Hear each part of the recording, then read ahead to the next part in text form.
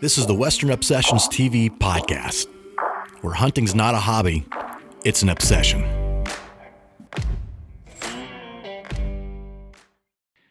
This podcast is brought to you by Top Predator, a fitness archery challenge. Do you have what it takes to be the top predator? I'm your host, Kurt Belding, and today I have a guest on here, Sara Gamache. Me and Sara, we get to know each other a little bit, and I like to call Sara, my nickname for her is Serial Sara, aka Serial Sara, because she kills freaking everything. Just murders shit all the time whenever I'm with her. So, Hi. Hey, Sara, how you doing? Good. How are you? I'm doing great. I like that you're at home and not in your truck, where the best internet service is for you. I know. So Yes. let me start this podcast out asking, why the hell do you have such shitty internet service at your house?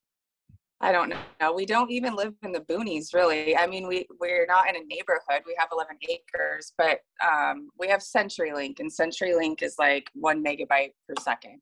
It's like AOL dial-up, like back in the day when you're hearing the little noise, the connecting noise.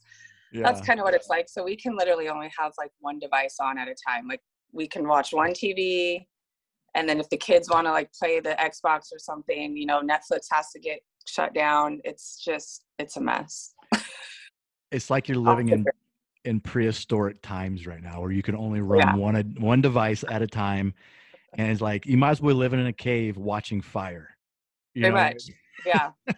Pretty bad. We tried to get Comcast to come out here, and they quoted us $30,000. So I said, that's okay. I'll stick with my 1 megabyte per second.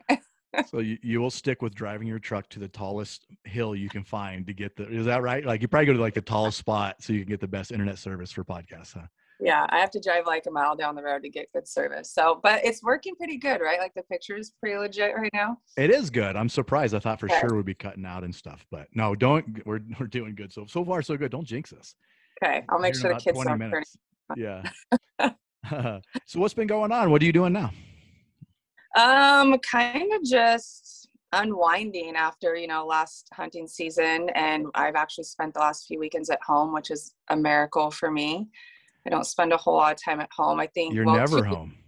No. So 2 or 3 weekends ago, Caleb and I went to the ATA show, which was awesome. So that was my last little trip. And then I've kind of been home since then. And we just bought a new piece of property about 45 minutes from our house.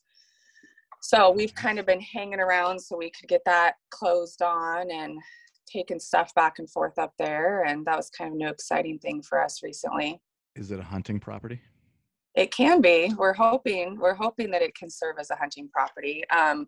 We're going to actually probably rent it out. It has a couple houses on it right now. It's 23 acres. So it's kind of like an investment property, but there is an understanding that if there's elk on the property, it will be used for hunting. And you don't bring your old buddy Kurt from Colorado out to kill Roosevelt, right? Yeah, because I owe you a hunt. And that's what we talked about, because you took me out last year. So I said, if you want to come shoot a Rosie, then now we've got even more property to do so. Heck yeah, I want to shoot a Rosie. Let's jump into that.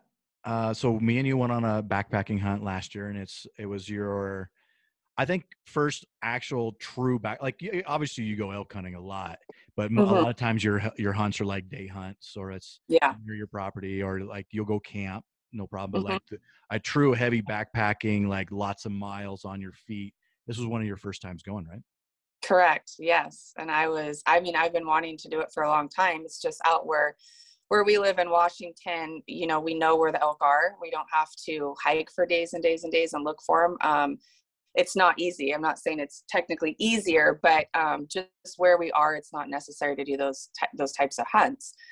But it's always been something I wanted to do. So when you offered to take me, which was extremely generous of you to do, I appreciate that. I jumped right on it. Yeah, and don't worry, I'll definitely going to hold that card in the back of my pocket and use it at some point. That's fine. That is fine. Yeah, and great experience. Yeah, and why would you go hike miles and miles and miles when you know where the elk's at? Like, obviously, I would never do that. The only reason that I do it is I got to go find the elk, right? So. Yeah, I kind of struck a deal with my husband. That was part of the reasoning. He's always gone for elk season. He's usually deployed because he's in the military.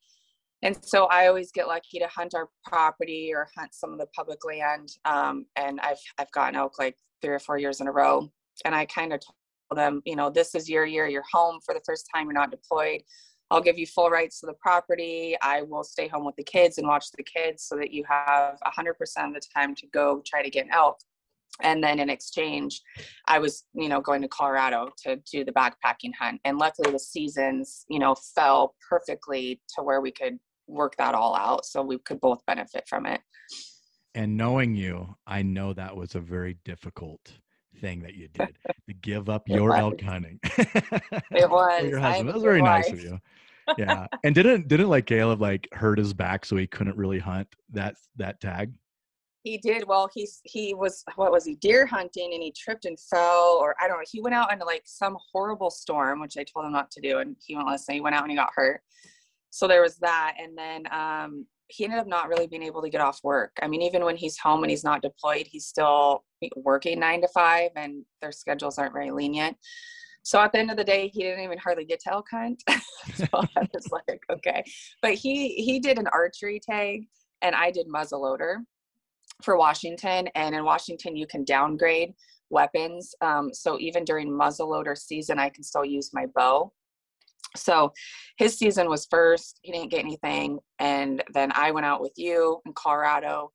When I got home, my muzzleloading season started here, and I went out and then ended up getting a Rosie on like the 2nd or 3rd day. Yeah, I got a real nice Rosie with your bow. Got the kill shot. It was pretty sweet.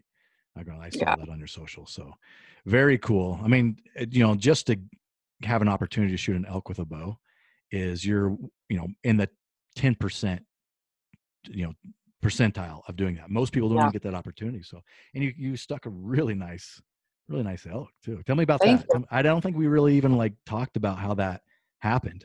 I don't think we have. So I decided to do like a girls camp with my girlfriend Jessica, because she had she never really gets an opportunity to go elk hunting. She always has taken along with her husband. So she's like, why don't you and I go do it this year? So we ended up going to a place that is extremely hard to get to. It's actually a place you can't get to because it's kind of surrounded by private property, and there's like one way to get there, and it's really, really, really hard, really treacherous, and not very many people know how to do it. My family does, because I grew up pretty close to this area. So we went up there and decided to do a camp. We packed enough stuff for 7 days. It's not a place where you can kind of day hunt, where you can come and go. Like once you're there, you want to be able to stay there.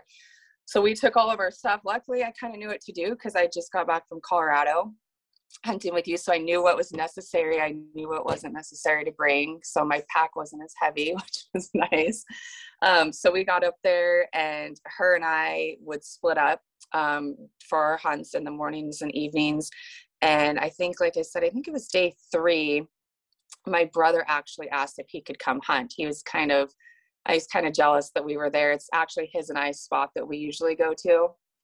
And so he's like, man, I want to come up there with you guys. And I said, that's fine. Why don't you come up one evening and call for me? So he joined us up there, and him and I sat at a little spot and did some calf calling, probably for about 20 minutes. And there was a giant black bear that we had on camera in that spot. And we started hearing some noises, and it's kind of weird, you know, like when you're in the woods, you're always trying to figure out, like, where is it coming from? What kind of animal is it? Could be a squirrel, could be a bear, like, you don't know. So we were especially where you guys hunt there in Washington is real thick. It's thick. It's you don't, super thick. Yeah. You're looking at 20, 30 yards all the time, right? Right. Yep. So really thick underbrush. And tell them I'm not available. They're gonna have to call Dad. Sorry. And so we kept hearing this noise, and he's like, man, it almost sounds like maybe it's that bear, and it's like circling us, like trying to catch our scent or something. And so I was like, yeah, well, I'll shoot a bear. I'll be happy with that too. But then of course you will, Sarah. Serial Sarah. Because like I said, he was calling and nothing was responding back to us, and he was calf calling. So that's why we thought it could have maybe been this bear. Well, then after about 15 minutes, I looked up and I saw the antlers coming through the trees, and I was like, oh no, it's an elk. It's an elk. I'm nudging my brother, like, he's right there. So this bull came in silent. He did not respond to us one time to that call, but he came into it, and my brother was ranging for me as he was coming in, and I have a single pin. So people, that's like a huge like controversy. Are you supposed to hunt with a single pin? Most people would say no, it's stupid to hunt with a single pin, because if the animal moves and you're at full draw, you either have to compensate aiming high or low, or you have to completely let down and move your dial. Right. So he was telling me these different ranges, and I would try to get pulled back when the bull would stop. And as soon as I try to get pulled back, it would turn and look at me. Like, it was sensing we were there. And so I'd have to let down, and we were just like this, like holding completely still, like not moving for like 2 minutes. And then he would turn and start to walk. So I'd start to pull back, and he would turn and look at us, and I'm like, oh my God.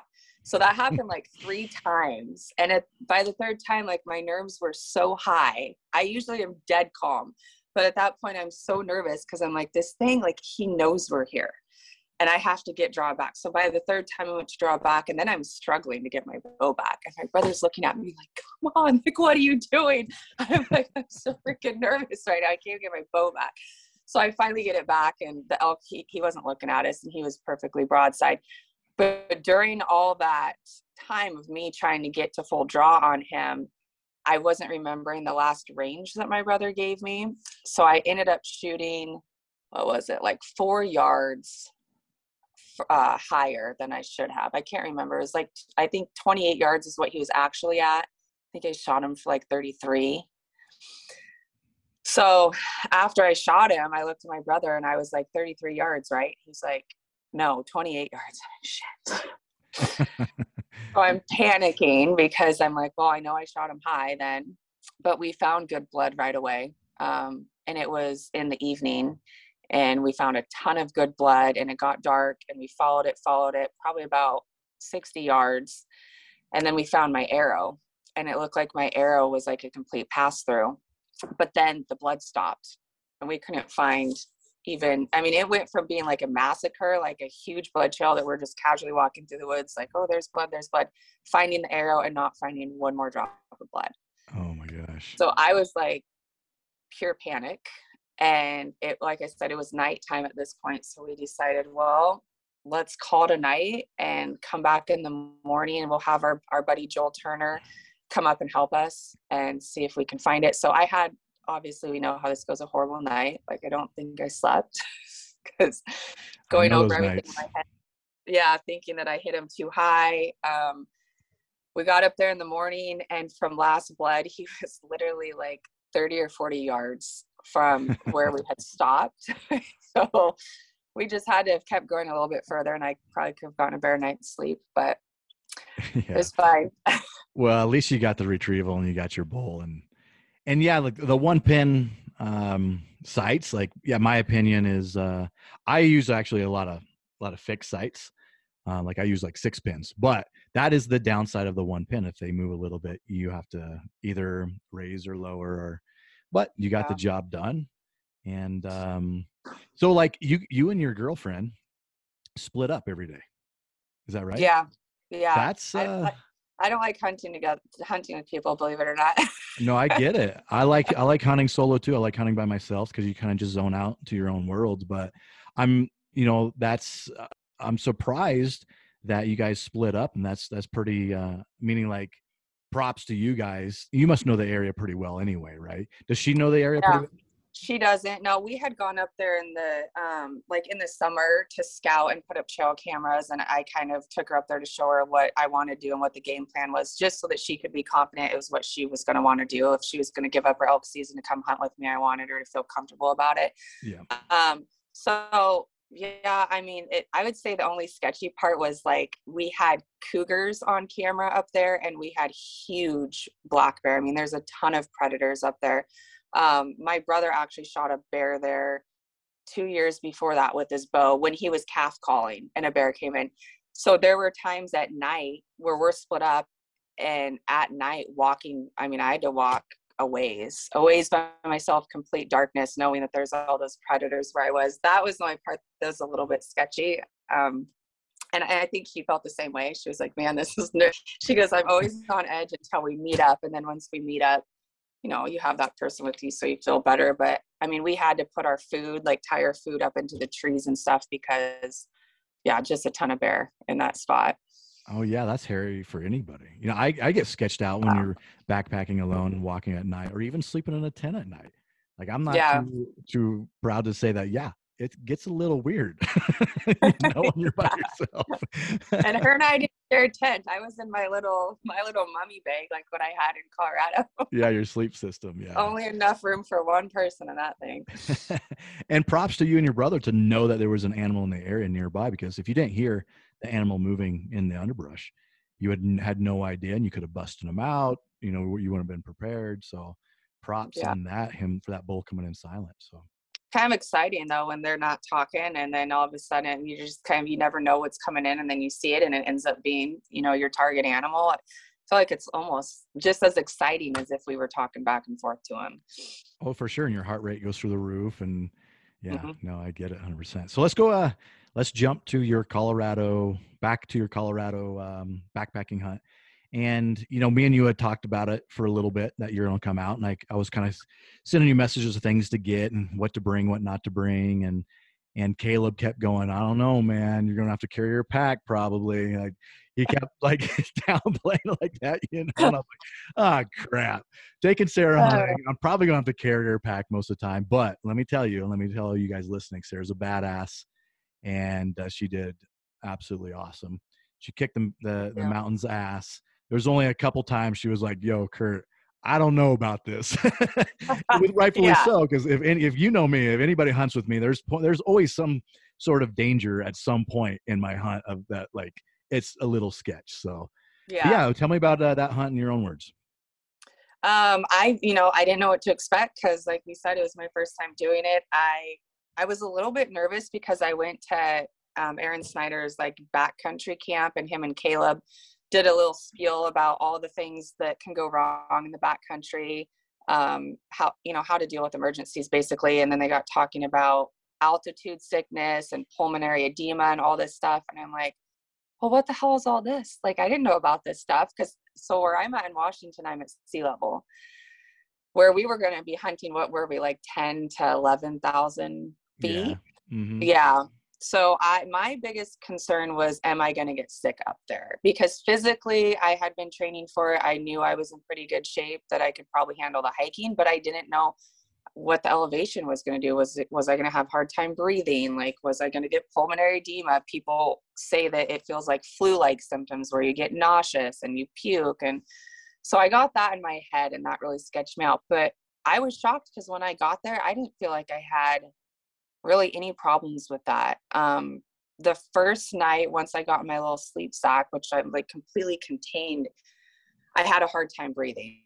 That was probably the only time I'd say on that trip that the altitude probably really got to me. But the rest of it was kind of what I expected. It was definitely hard. You kicked my ass. Like we hiked in like 7 miles, and then you think like, okay, well, I'll recover from that 7-mile hike tomorrow. No, there's not one day of recovery, because you're turning around hiking 7 to 10 miles every single day. So no rest for the wicked, man. I mean, never got back to camp before like 9 o'clock. I don't think, hardly ever. No, I don't think there was ever a time that we got back at daybreak or daylight, Mm-mm. sun going down. It was always at least a couple hours after dark, and we're usually at least 5 miles away from camp when we Right. decided to come back to camp. So yeah, it was definitely a tough backpacking hunt. And yeah, your little sleep system, I would have been so claustrophobic in that. With Yeah, like, it's just a definitely. little mummy bag zipped right over your face. There's no way I could have Mm-hmm. done it. But Yeah. yeah, it was a good hunt. I think it was that a 5-day hunt? Were we in there in 5 days? Yeah, 5 or 6 days. And then the other two joined us. Well, no, Chase went in with us, but then Ben joined us on towards the end. Mm-hmm. And had a couple days with us. And I mean, we have a lot of close encounters. It was exciting. Every day we had action. There wasn't ever a boring day. We were always in elk. Yeah, we got an elk every day. And there was a moment that was a pretty crazy moment with me and you. We were, I don't remember if you remember this evening, but we were back. We found elk finally. And I mean, like you said, we were in elk every day, but we were definitely in them. And we were chasing them along that flat up on Mm-hmm. top, and zero cover. and it's getting to be almost dark, and we're like, hey, screw it, I've got this decoy, let's just antelope style hunt these elk. So we're running with this decoy, and you're behind me in a bow, and I'm calling and screaming, and they're like, yo, I don't think that's an elk. But they didn't blow out. They just kind of kept moving off, and we kept chasing and chased them for a couple miles that way. That was pretty crazy. That was crazy because there were two herd bulls, and they both had cows, and they were kind of distracted with each other already. Because remember, one bull took some cows from the other one. So one of them was pissed, like just mad. And then we're over there with our little cow decoy. I just felt like those elk had to have been like, what the hell is going on right now? Like there was just so much chaos in that flat area. Yeah. Cows running everywhere, bulls running everywhere, us in the middle with the decoy. I mean, it was wild. It was definitely not your traditional way of elk hunting at all. It was not. But it was fun, and we were definitely it wore us out. It kicked my butt for sure, because we're sprinting after these elk and bugling. They're probably like, why is that cow bugling at us? Yeah, well, it was on our way back to camp anyways. It's not like we went out of our way to go do it. It was on our way back to camp. We were actually pushing them more closer to our camp the way they were going. And it was just kind of like, what the hell? We're already going that way. We didn't have any cover. We didn't have any other options. So we did what we did, and it was fun just to watch them. And we came close. We got within the 100 yards of them at one point. Oh, if we were rifle hunting, we would have been fine. Yeah. Dead bulls for sure. And there was a big one in there. Rifle hunt, for sure, yeah. But then that would have been, that was where Chase ended up shooting or taking a shot at one too, was right out in the open. Like it was just kind of weird how that worked out, because the area we were in, there was definitely some thick, some forest that we were in too, but the elk wanted to be out in those big open plains. Yeah, they felt comfortable out there, I guess, until we got pushing them around. But there was a big bull in there, and you're like, that is my bull. So like we pushed him towards camp, knew where he was at, and we got on him the next morning, but found him. Unfortunately, he just slipped away from us. But we were, like you said, we were on elk all day. And later that day, we were on elk down on that bottom. Like it was a fun experience. I wish I could have got you a shot. I think we were close multiple times, but at least you got to get thrown in the fire and what backpacking elk hunting is all about in Colorado, right? Heck yeah. And it was nice too, because you always hear of how many people are on public land out there, and we did run into people, but I think that part of the reason why there wasn't more is because of how far in we went, and that's obviously what you have to do, because if you're only going to go in a couple miles, just from the stories that I hear, it sounds like there's just hundreds of people. It's just not even worth it. Yeah, over-the-counter units in Colorado during archery season there's a ton of people, unless you get in deep and far. But like nowadays, there's a lot of our archery hunters are in good shape, and they're getting in deep and far too, and there's too. So, yep. People with horses too, yeah. Yeah, we should have brought horses. I was like, God, I hate these people right now. You literally offered to buy or like rent a horse from that guy. I said, if we shoot an elk, where Kurt's trying to get me to shoot an elk, way down in one of these canyons, I'm coming back for your horse. I'm just telling you right now. If you wake up next morning and your horse is gone, I've got it. Yeah. I was just trying to pull the female card, just sympathize for me because I'm a girl, but they weren't buying it. They're like, yeah, you don't look like typical girl. We're not going for that shit. They didn't buy it one bit. So, which leads me into my next question for you. And I know it's probably something you've talked about quite a few times on podcasts, and you probably talk about a lot, but I think it needs to be talked about and continue to be talked about, is just women in the industry. Where was it? Let's talk about women in the industry 10 years ago, and then where is it now? And what are some things that you experience? And what are some things you wish were different?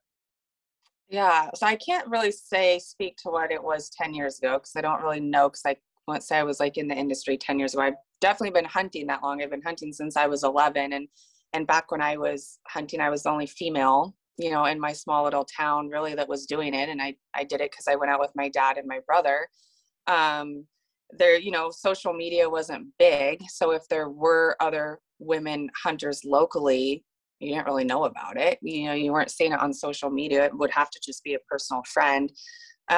Big names. I mean, probably Eva Shockey was the first female hunter name that I came to know, obviously because of her dad, you know, Jim Shockey being so famous. So I felt like she was, as far as I remember, kind of one of the front runners, especially kind of in the archery world. You know, she has her own bow with Bowtech. That was actually the first bow that I ended up getting.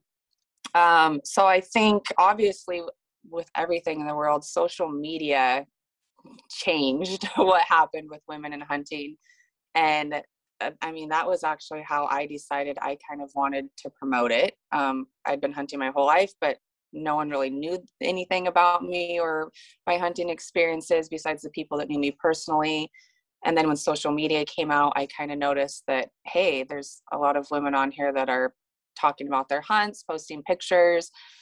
Maybe that's something I should do, you know? So I started doing that and kind of got a name for myself in the industry. And it's changed. So that was probably like 4 or 5 years ago when I started my Instagram and really started promoting myself. And in that time, like, seems like everyone and their mom is on there now trying to do it. And it's become really hard to differentiate who the ones were that kind of were like, took my approach where they've been hunting their whole lives, is something they're passionate about. I'm passionate about it, whether people know I do it or not. Like, I did it for all those years. No one even knew besides my family, and I went out and did it. I'm no different today. I'm still doing the same stuff for the same reasons. And there are a lot of other women out there who have big social media pages who are the exact same. And then there are women out there who are maybe doing it for the wrong reasons, maybe just strictly start social media and getting into hunting because they want attention for it, or that, you know, that they notice they can get some likes. There's the whole huntress influencer controversy that's always getting thrown out about women, you know, posting hunting content like in bikinis, or, you know, they're just doing stuff to try to get attention. Ridiculous. So, so women, I felt like when we started out, we were doing good and everyone was like, yeah, this is awesome. Women are getting into it. We're actually the only growing demographic. Women and children were the only growing demographic in hunting. And so that was good to see. And then you had these bad apples come along and doing this crap to try to get attention. And then it kind of just left a bad taste in everyone's mouth. And so now we're trying to like recoup that respect. And it's kind of hard. It's kind of hard because you have to now prove yourself. I feel like if I'm trying to work with a company in the hunting industry, sometimes they're apprehensive just seeing that I'm a female, because the companies have gotten backlash by working with the wrong females. And so they got to do their homework on who they want to work with to make sure it's the right person representing their brand. Yeah, I agree with you 100%. I mean, I know you really well, and I know how authentic and genuine you are with the hunting.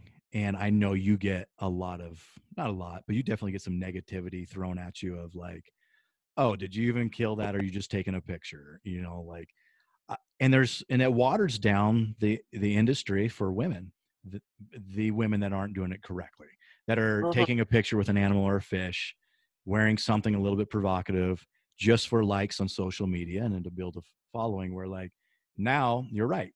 People are skeptical. Brands are skeptical. So when you're doing it right and you're genuine and you are just a genuine hunter, now there's some like skepticism of like, okay, are you or are you not? And you kind of have to prove yourself, which that's real unfortunate. That really sucks. Yeah. You know? So, well, it's fine. I mean, I honestly would rather work with companies that put me through that process, you know, that aren't just gonna, you know, I have companies all the time that reach out to me that are only looking at my following. They've never talked to me before. They don't know me personally. They maybe have looked through my Instagram, but they're looking at my number and they want to give me a product and they want to work together. And I would say 99% of the time I say no to those companies, because that's not how I operate. That's not how a relationship should be started on either end. Me not knowing their product and them not knowing me, I'm not just going to say, yeah, I want free stuff and then post for it on my page. There are women that do that. There are a lot of women that do that. And that's why companies have this approach, because they've gone away with it with other women. And I make it very clear that no, that's not how I want to do stuff. I want to use your product, know that I like your product. I want you to know more about me. I want you to interview me. These are the questions you should be asking me to even make sure that I'm the right fit for your brand. I might not be. So it comes on both sides as far as the responsibility. The companies need to do their due diligence, and the women or men, because there's men out there doing the same thing with sponsorships and working with companies, they need to do their due diligence too. 100%.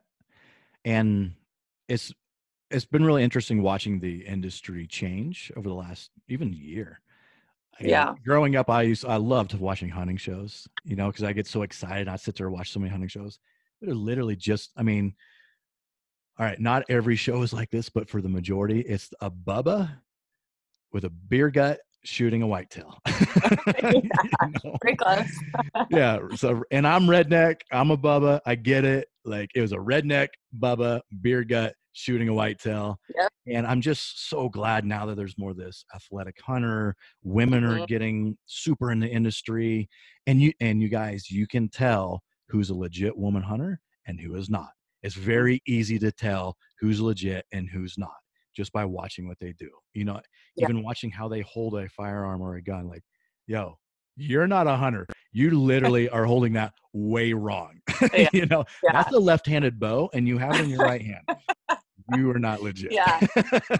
Some of those memes, they're pretty funny. Yeah. They're getting easier to spot, and people are becoming more privy to that kind of stuff. And then that's how it should be. Like I said, I appreciate a company more that's going to do their homework and put me through the ringer. And there's some companies that I've tried working with that have made me wait, a couple years, watching me through the years to make sure that I'm the real deal. And that's their name on the line. So I get it. That's what they need to do. So yeah, it'll be interesting to see where it is. Even 5 years from now. I think what I'm seeing the most right now happening in the industry is there's always a lot of divide. You see a lot of turmoil, like against rifle hunters versus bow hunters, or the whole female hunting controversy thing. But now all hunters in general seem like we're under constant attack. I mean, every time I get on social media, I'm seeing a headline of another liberal state that's trying to pass some crazy hunting law. Like, we're dealing with it right now in Washington. They're trying to take away our spring bear season. And so now all of us as hunters are coming together to try to, fight against all these things that they're trying to pass. So that's kind of cool to see, to kind of watch the unity over the past, I don't know, I'd probably say 6 months. People have really started coming together, even if it's for a state that they're not from or they're not hunting in. They're still trying to, get the information out and encourage people to go and sign a petition or whatever it is they can do to help. Yeah, that's a great point. And I've seen that too the last 6 months and I made a comment just to myself, like, God, it seems like every other day us hunters are fighting for something. It was here in Colorado, it was cat hunting and then wearing orange during muzzleloader season. And Washington with a spring bear, like, it is everywhere. We're constantly fighting. And I guess the silver lining of that is we have been united to fight together, whether you're a gun hunter, bow hunter, long range guy, like, we're all fighting for the same thing, just to be able to continue to hunt and to have good science. That's the thing, is like, most of these is a political thing. Like, let's introduce wolves into Colorado. Are you freaking kidding me? That's oh my God. That's not science. It's the one time you want to say follow the science. Literally that's what needs to happen right now. But that's not what's happening, as you know. That's people are making decisions based on emotion. Like, I think, I don't quote me on this, but I think how the spring bear started, of them wanting to take away our spring bear season here in Washington, is because some liberal group in Seattle was worried about the cubs either getting shot or the moms getting shot and then the cubs dying. That was their big thing. So that's how that started. Which for we know, as a hunter, you don't ever shoot a sow with cubs anyway. You don't. That's not. You don't I would say all ethical hunters know that, and I'm sure there's times when mistakes are made and someone doesn't do their due diligence and doesn't pay attention or look around long enough to see if the sow has cubs with her. I mean, obviously it happens, but at the same time, what these liberals don't realize is that if the bear population gets too high, or the boars, the male bears, kill the baby bears anyways. It's called infanticide. They kill the baby so that they That's can right. turn around and rebreed the mother. So it's like they have no idea of how nature really works, or how cruel Mother Nature actually is. It is brutal, and it is absolutely brutal. And I think people are like, oh, these cute little bears, let's protect them so they can have a happy home, happy life, and it's all to be warm butterflies and rainbows for them. Now, like, that is not nature. Right. And I tell people all the time is like, how can you kill something? I'm like, that is the best death they'll ever have. They'll never have a better death. It's either starvation, freezing to death, or being eaten alive. Which death would you rather have? Yeah. Right. Yeah. So the mindset, and I always battle, do I want to have the arguments with them and try to educate them? And sometimes I will. It depends on the person. You have to gauge how well they, how open they are to accepting different ideas, something different than theirs. And there's conversations I have there. I think I've made people understand it better. And then there's some that are so far off the deep end, it doesn't matter what you say to them. They're just tunnel vision in their perception of hunting. And that's unfortunate, because there's just a lot of bad information out there. And so Washington, I mean, they took away hound hunting and they took away bear baiting years ago. I mean, that happened over 10 years ago. And then springtime, that's a great time to kill bears because they're out foraging for berries. We have a lot of berries here. So now if you take away all of those things, there's no predator management anymore. So now they're saying, well, you have fall season.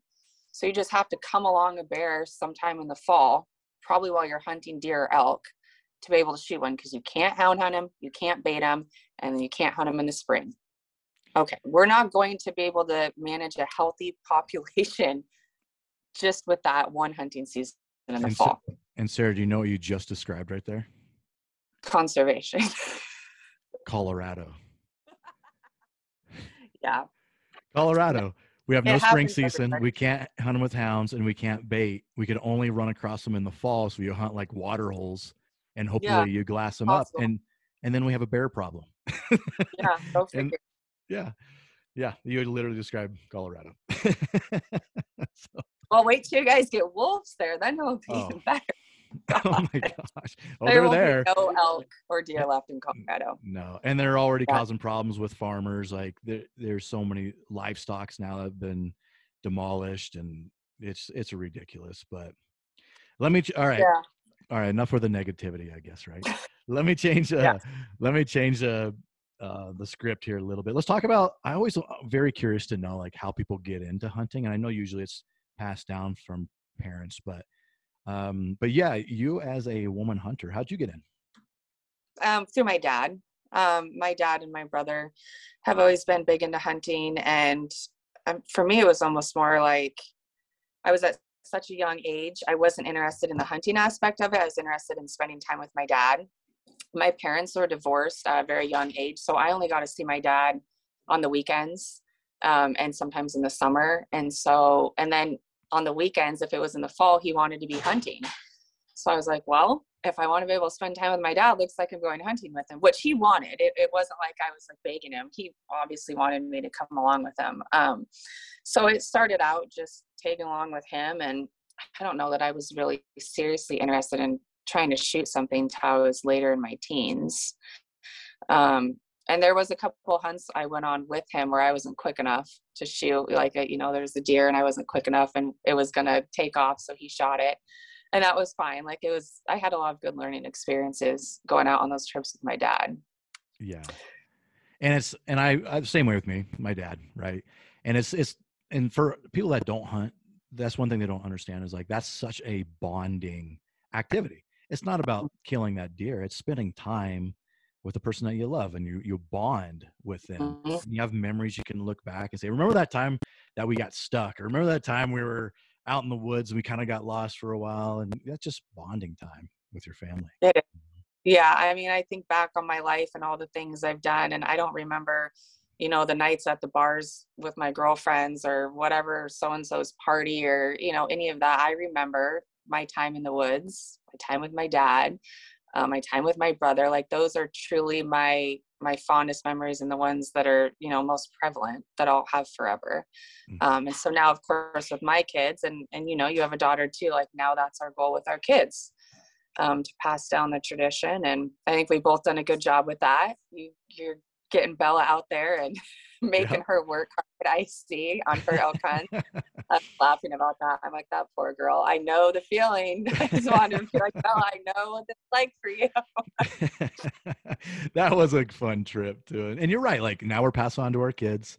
And I see you taking your kids out and you take your daughter to that camp in Texas, which looks like a lot of fun. Yeah. And I take Bella out. But you know what? I was teasing her the other day. Like when I was growing up, and if someone shot something and brought it back, like an uncle or an aunt or my mom, because my mom hunted a lot growing up too, and someone brought, I was so excited. I would run out the door and see what is it. Oh my God! Like tell me the story. How did it go down? Like I was so excited about that stuff. And Bella is like literally like, meh, whatever. Let me know when I can go hunting. And like, cool, I'll take you hunting. And we went on that elk hunt. And she's like listening to music. She got her earbuds in, just hanging out. And like, what are you doing? Do you want to like look for the animals? She's like, nah, you tell me when there's one to shoot. At that age, that's kind of how it goes. Yeah, that's how it goes. But yeah, she like pulled off a great shot, killed her first elk. And of course, hey, carry her quarter. Come on, grab it. So yeah, that was. Yeah, I saw that. That's awesome. I made Cadence do that too. When she shot a deer in Texas, the guides were like, oh, we'll gut it out and drag it. I'm like, no, she'll do it. She'll do it. Heck yeah. That's part of the experience. That's great. Because that's how, like, we're going back to talking about those women who don't do any of it. They pretend like they do, but they don't. And they just pose with the pictures. And that's because their dads or whoever they went hunting with didn't make them do it. That's right. I mean, if you have someone there, if you're a 10-year-old girl and you have someone offering to gut your deer and do all the work, of course, you're going to be like, yeah, you do it for me. But you're not supposed to give them that option. You're supposed to say, no, you're doing it.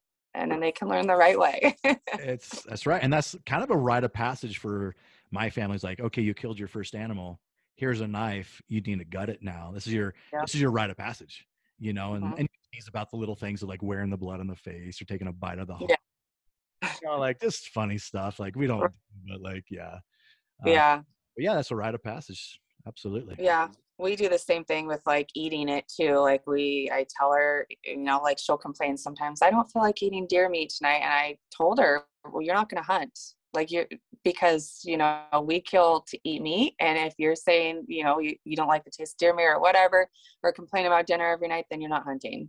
And so that's another one of our rules that I think is sometimes important, that they know it's not just for fun. I mean, we have fun doing it, but there's a bigger picture to it all. And so I try to teach them everything along the way, when it comes to that. And that's what my dad did with me, the importance from start to finish of the whole process. That's so important, especially what you said about eating the animals. Like we took that animal's life, and how you respect that animal the most is making sure you eat the animal, every piece that you can. So I really appreciate that a lot. So do you have any hunts coming up with Cadence? So we are going to go back to that kids camp, which they don't do hunting at that. That's just that, where they're teaching them the hunting skills. It's on a ranch, but the kids don't actually hunt while they're there. So I'm going to take her to that again in July or June. And then we'll probably just do our regular seasons here in Washington. Like she'll blacktail hunt. I got her an elk tag last year. We didn't get a chance to go out much, but I'll try to take her out for some elk hunting too. So it's finding that balance with her. I'm sure you know how it goes, where I want to push her to go out and do it. But at the same time, if she isn't feeling it, I don't want to pressure her so much that it ruins it for her, So I kind of always have to like feel her out and see. Most days she wants to go.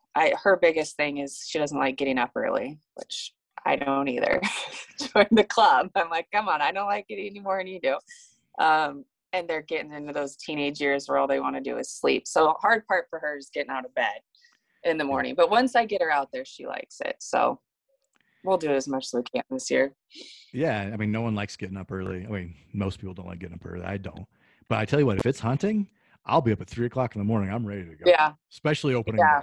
day. Yeah.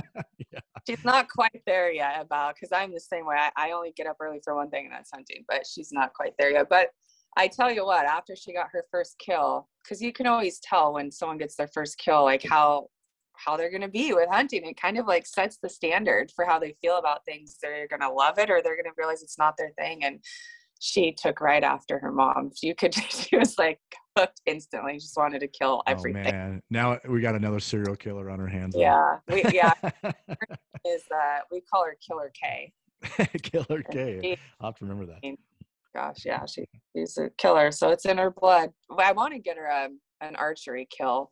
You know, Caleb took her to Texas in last August, to try to get her a hog, because she finally got to 40 pounds on her bow. So we've been working with her to try to get to the right weight, and she got to 40 pounds. So I was like, okay, let's take you to Texas, see if you can shoot some hogs. And he said that she got pretty close. They would come in like right at dark. She's a very ethical, responsible hunter.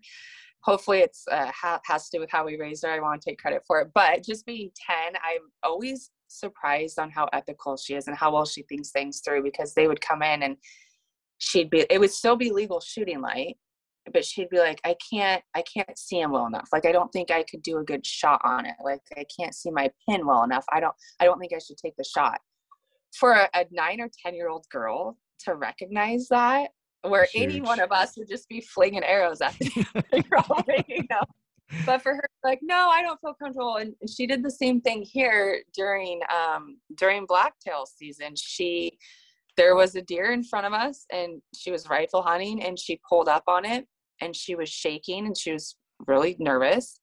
And I explained to her, like, don't take the shot till you're ready. Don't take the shot till you're calm, your nerves, and you're not shaking. And she waited for 5 minutes. She couldn't do it. Luckily, it was a young, dumb deer, so I was standing there this whole time. So I had her take the gun off the sticks. I talked her through it, you know, take some deep breaths. This isn't a big deal. She tried like 3 times, and she never was able to get the shot off because she couldn't keep her nerves down. And then the deer ended up running off, and she was really upset. And she said, I failed as a hunter, Mom. I'm going to be a hunter. And I said, Cadence, I'm like, this is the exact opposite. I go, the fact that you were mature enough to know that you couldn't take a good shot because you were too nervous. I go, most adults don't do that. They get target panic, and they'll shoot, and they'll make a bad shot, and they'll wound that animal, or they'll miss the animal. I go, for you to recognize that you didn't have it in you to make a good, ethical, clean kill shot actually makes you a very good hunter.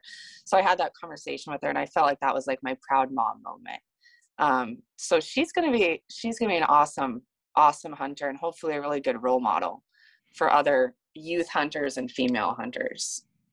That sounds like it. That's would you call it, not serial K, Killer K? Killer K, yeah. Killer K, yeah. We'll have to spend some more time with Killer K. Yeah, so we'll see how she does this year. I'm excited for her. Like I said, we'll see if she can get herself a bow kill. Yeah. Hey, let's talk about your Cape Buffalo hunt. Yeah, that was exciting. I wish you could have been there. I know. I wanted to be there. I was supposed to be there. Man, we had a hard time getting to Africa, didn't we? Well, and you were like, we didn't know if you were banned from like every airline from the. That's true. We did not know this. Sarah might not even be able to fly. We don't know what's going on, but yeah, I wish I was there. I'm just like praying to myself, okay, I'm not blacklisted, am I? Yeah.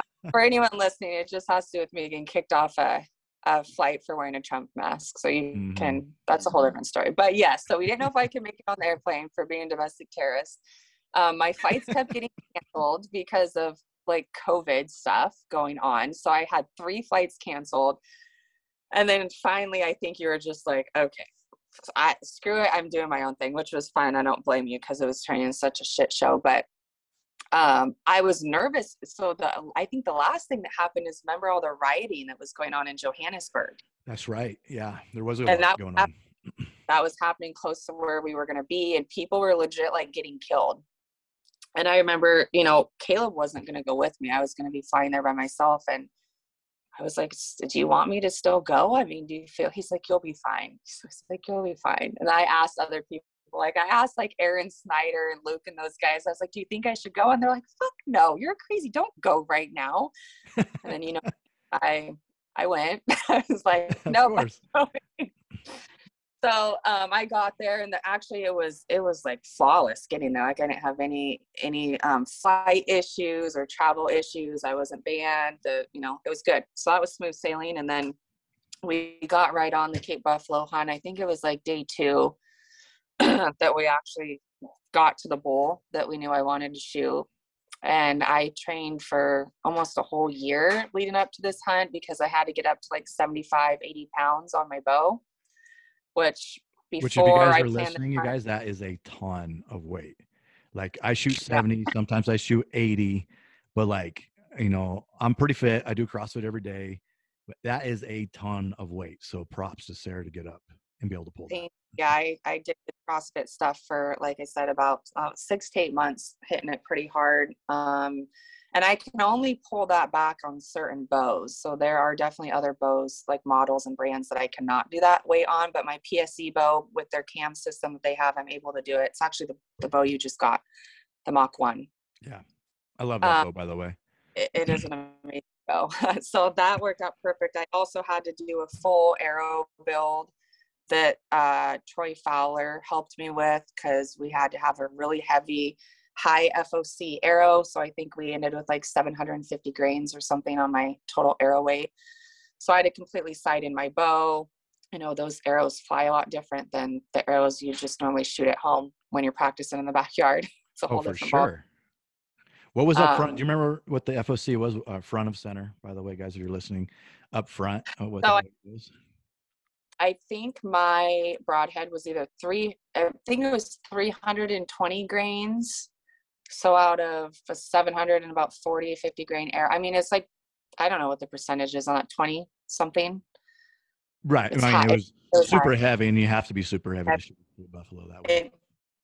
Right. Yeah. And so there's only other one female that I know of, Joella Bates, who has ever shot a Cape Buffalo with a bow. So that was kind of my motivation. I'm always trying to look for like the next big adventurous thing I can do and also risk my life while doing it. Let me pause it real quick. So like, I'm talking to my wife about this, and are you still there, Sara? Yeah. Okay. I think you're breaking up a little bit, but because we're planning on going to Africa with you, and I'm talking to my wife about this, and she's like, wait, so it's dangerous. I'm like, yeah, it's a Cape Buffalo. They call it Black Death. Like, this is one of the most dangerous games to hunt. Sara wants to hunt it with her bow, and she wants me to film it. She's like, you're going to do what? So like, there's definitely like a lot of danger in that hunt. So we don't take that lightly. Like, that's a very dangerous hunt. Like, it's a dangerous hunt for a gun, let alone a bow. I mean, like, I mean, they kill more. I think the only other animal that kills more people in Africa is a hippo. So they are responsible for a lot of deaths in Africa every year. And people that do hunt them with a rifle, or they hunt them from a blind with a bow. And the first thing I told my PH, which luckily I'm very close with and friends with him, I've hunted with him several times before, is I do not want to put this animal down with a rifle, and I do not want to hunt it from a blind. And he had some other clients who were there hunting with him before I got there, and he convinced them to do it from a blind. And he told them, you need to convince Sara to do it from a blind, because he's just as scared as I am. It's scary for everyone involved. I mean, it's just as dangerous for him as it is for me, or for you as the cameraman. If you were there, you know, we're putting everyone's lives at risk. So he was trying to convince me to do it out of a blind. And I made a deal with him that I would sit in a blind the first day to see what it was like, to give him the benefit of the doubt. And I did. And I was like, no, I'm not doing this. I go, we're getting on the ground, we're spot and stalking, and we're doing it how I want to do it. And he's like, okay. And so, and I'm glad that he, you know, agreed to do that, because he flat out told me there's not very many people I would do this with. He said, I'm doing it with you because I've hunted with you, and I know you're a good shot. I know you're a responsible hunter. I know you trained for this, and that is the only reason. He said, do not go telling people I will take them on a Cape Buffalo bow hunt. I probably won't. I'm like, okay. So since you weren't there to film, so how it works is there's me with my bow, then there's two PHs which professional hunter, that's what they call like the guides over in Africa, PHs. They each have like a high powered caliber rifle with them, because these buffalo charge you, you know, that's how they kill you, is they trample you. So they both had, they're both supposed to have guns, but because I needed someone to film, I had to ask one of the PHs to actually have a camera instead of a gun. He said, well, what we'll have to do is we'll have to bring one of the helpers, one of the skinners, one of the guys that usually stays back and skins the animals at camp. We'll have to bring him to carry the second gun for us. And what we'll do is when the buffalo charges us, he'll have to hand me the gun, you know, so I can be, if we need to shoot this thing. So we get our plan together, we get ready to go after this buffalo, and they tell me, when this thing charges us, you cannot run from it. And I'm like, what do you mean? I'm just supposed to stand there? And they're like, you're just not supposed to run. You just have to stand your ground and yell and make noise and try to look bigger than it is. Okay. And there's like no trees or anything to climb. So if there's no way to escape this. There's some shrubs, some brush, what it can mow right through, but there's no escaping this. So we get out there and start stalking it. And and we have our game plan of what's supposed to happen. If this thing charges us, the PH is dropping the camera, getting the gun from this kid who's never even gone out on a hunt before. He's a skinner, grabbing the gun. So if we have to shoot it, we have to shoot it. This sounds thing like no one us. was happy about this. The poor kid was probably shitting his pants. The PH is holding a camera, not a gun. No one's happy about this. No one's happy about this. So this buffalo charges us, the mock charges us within like the first 20 minutes. This is what happens. The PH drops the camera, turns to the skinner to grab the gun. The skinner is running with the gun in the opposite direction. He trips and falls. He's laying fetal position, curled up like this with the gun on the ground, shaking. Oh my! And I look and I'm like, I'm gonna fucking die out here. I'm going to die out here. I'm like, this is not how this is supposed to happen. So they're like yelling at this kid. This poor kid had to have pissed his pants. I mean, he was so scared. They're like, you cannot drop the gun. When this thing charges us, you have to hand the gun to us. And they told me, they're like, this buffalo is going to keep doing this. Like, that's their nature. They will mock charge you, which means they're kind of bluffing. They're not going to come all the way to you, but they'll come running full speed to like 20 yards. And then it's up to you. We have to like get together in a group and wave and scream and yell to kind of get him to back off. So we just kept doing that, and we get like 40 yards, I think was the closest we could get. And my PH said, you cannot shoot this thing under 20 yards, because penetration issues for the arrow. So we have to get closer, and they're so big. So we'd be stalking it, and it looks like it's like right there. And I'd be like, okay, we're at 20 yards, right? And he'd have the rangefinder. He's like, no, we're at 40. We need to close 20 more yards. I'm like, you've got to 20 more yards. So that was the crazy thing, is that looks are so deceiving. They're just huge animals. And so the more we kept pushing this thing, the more pissed it was getting. And he told me, my PH, he's like, listen, this thing will only mock charge a couple times, and then he's coming for us. So we need to get this done. I'm like, okay. So you can imagine having to like stay calm. Like, I'm just telling myself, I have to stay calm, because when I get to full draw on this thing, I cannot be shaking. My heart rate cannot be through the roof. And you have to worry about if it's going to come charging at you and try to kill you. You have to worry about if the skinner is going to hand the gun to the PH like he's supposed to. Or if he's going to be running in a fetal position. There's just like a million things going through your head. But we finally got to and the problem is he was a smart bull. He kept wanting to stand like straight on at us.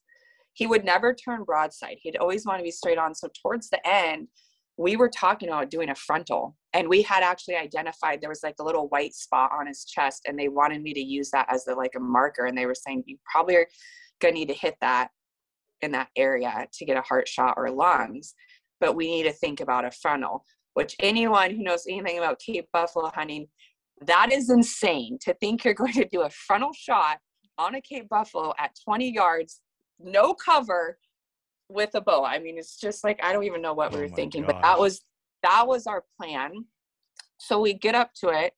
We're at 25 yards and I'm like, dude, we're not going to get closer to this thing. It's going to charge us. We just need to get it done. I have a frontal shot. So I start to pull back and then he like turns a little bit, like he's going to go more broadside. So I'm like, well, shit, maybe I'll get a broadside shot. So I let down and then he goes all the way broadside. And I was like, oh my God. And so I drew back and I let, arrow fly. It was a perfect shot. This thing luckily took off the opposite direction, did not come at us. And I was like, I can't explain the feeling, like the dump of emotion, like the adrenaline dump, because everything was so intense. And when you let that arrow go, it's just like a sigh of relief.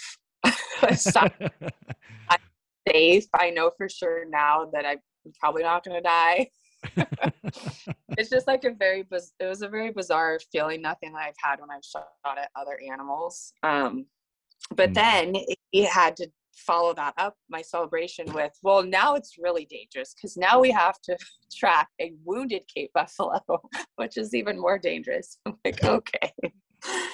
So we decided to wait for like, I don't even know how long, like an hour and a half before we even started trying to look for this thing, because the brush was so thick that the problem was, if this thing was not dead and was in the brush somewhere and we couldn't see it and it decided to come after us, like we were dead. At least when it's like standing up, we're following it and or staying on it, we know where it is. Well, now that it's ran off with an arrow in it, we don't know. So we wanted to get plenty of time. We ended up finding it dead, so we did not have to deal with the wounded Cape buffalo. He had actually found a mud hole at some point, rolled around in the mud hole, which I don't know how much penetration my arrow got initially compared to if he's rolling around this mud hole, if he pushed it in even more, but it ended up getting double lung. So it didn't break out the other side. It couldn't get through the other rib, but it did hit both lungs. So that was exciting. That was like our goal, that if it wasn't going to be a heart shot, it had to be a double lung shot. Mm-hmm. So yeah, I didn't have to put it down with the rifle. I didn't die. I got it spot and stock with a bow, and I got it on film. So very excited. There's only one way to top that, Sarah. Grizzly bear with a knife. Oh, right. Well, I did bring up wanting to do the buffalo with a recurve, and my PH wasn't going for it. So hell no. Are you kidding me? It was funny because I'm good friends with his wife, and she joined us at camp like a couple of days later, and she's like, Sarah, he was just a ball of emotions the last 3 months. He has been so on edge about this Cape buffalo hunt. He's a hot mess. She's a hot fucking mess. She's like, I couldn't even handle it. And I was like, well, it's over now and it's done. And she's like, thank God. She said that he was just super nervous about it. So he's just described it, and everyone that I know has described it. It doesn't matter how many times you've done it. I mean, he's shot a ton of buffalo and guided a ton of buffalo hunts, but it doesn't get any less scary with those animals. It's not something you get used to. It's just as scary every time. So I highly recommend it for anyone looking for a good thrill. And increase your life insurance before you go on the hunt. Yeah.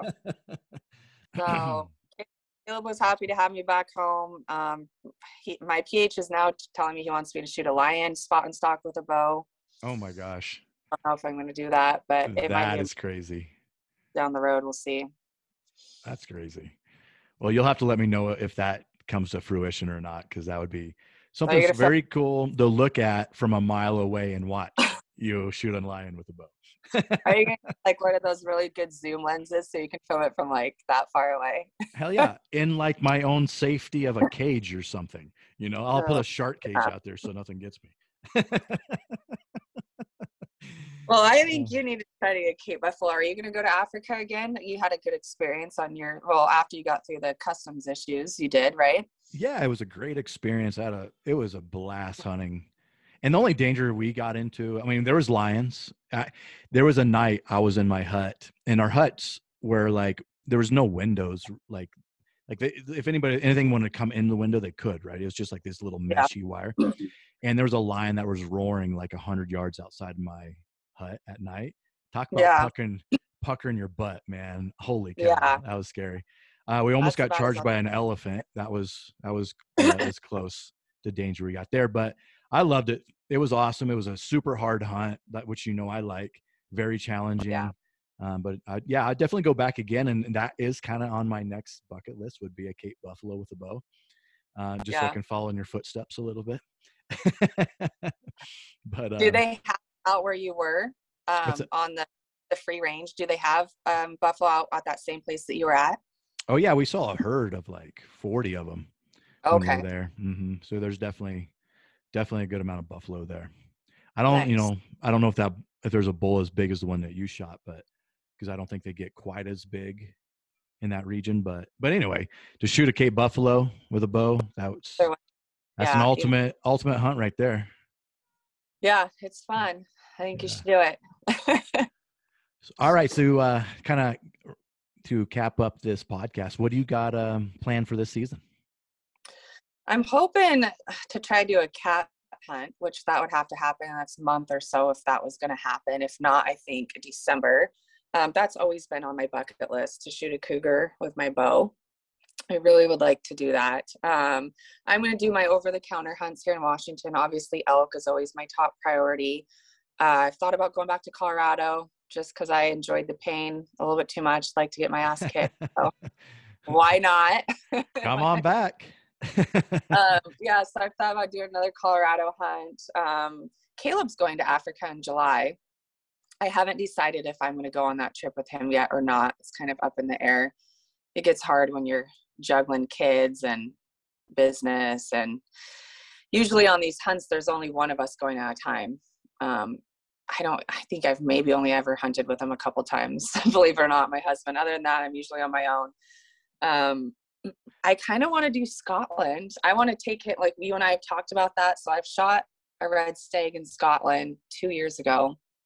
I want to take him for him to get one, and I just want to go along and spend some time sightseeing, because Scotland is freaking awesome. Yeah, we were talking about that too. I was going to bring Allie, my wife, and you guys can hang and me and Caleb go hunt. That's definitely on my bucket list. That looks badass. Yeah. So I've reached out to the outfitter I went with last time. I'm waiting to hear back from him, but I have reached out, and I definitely want to do that hunt. So I'll keep you posted.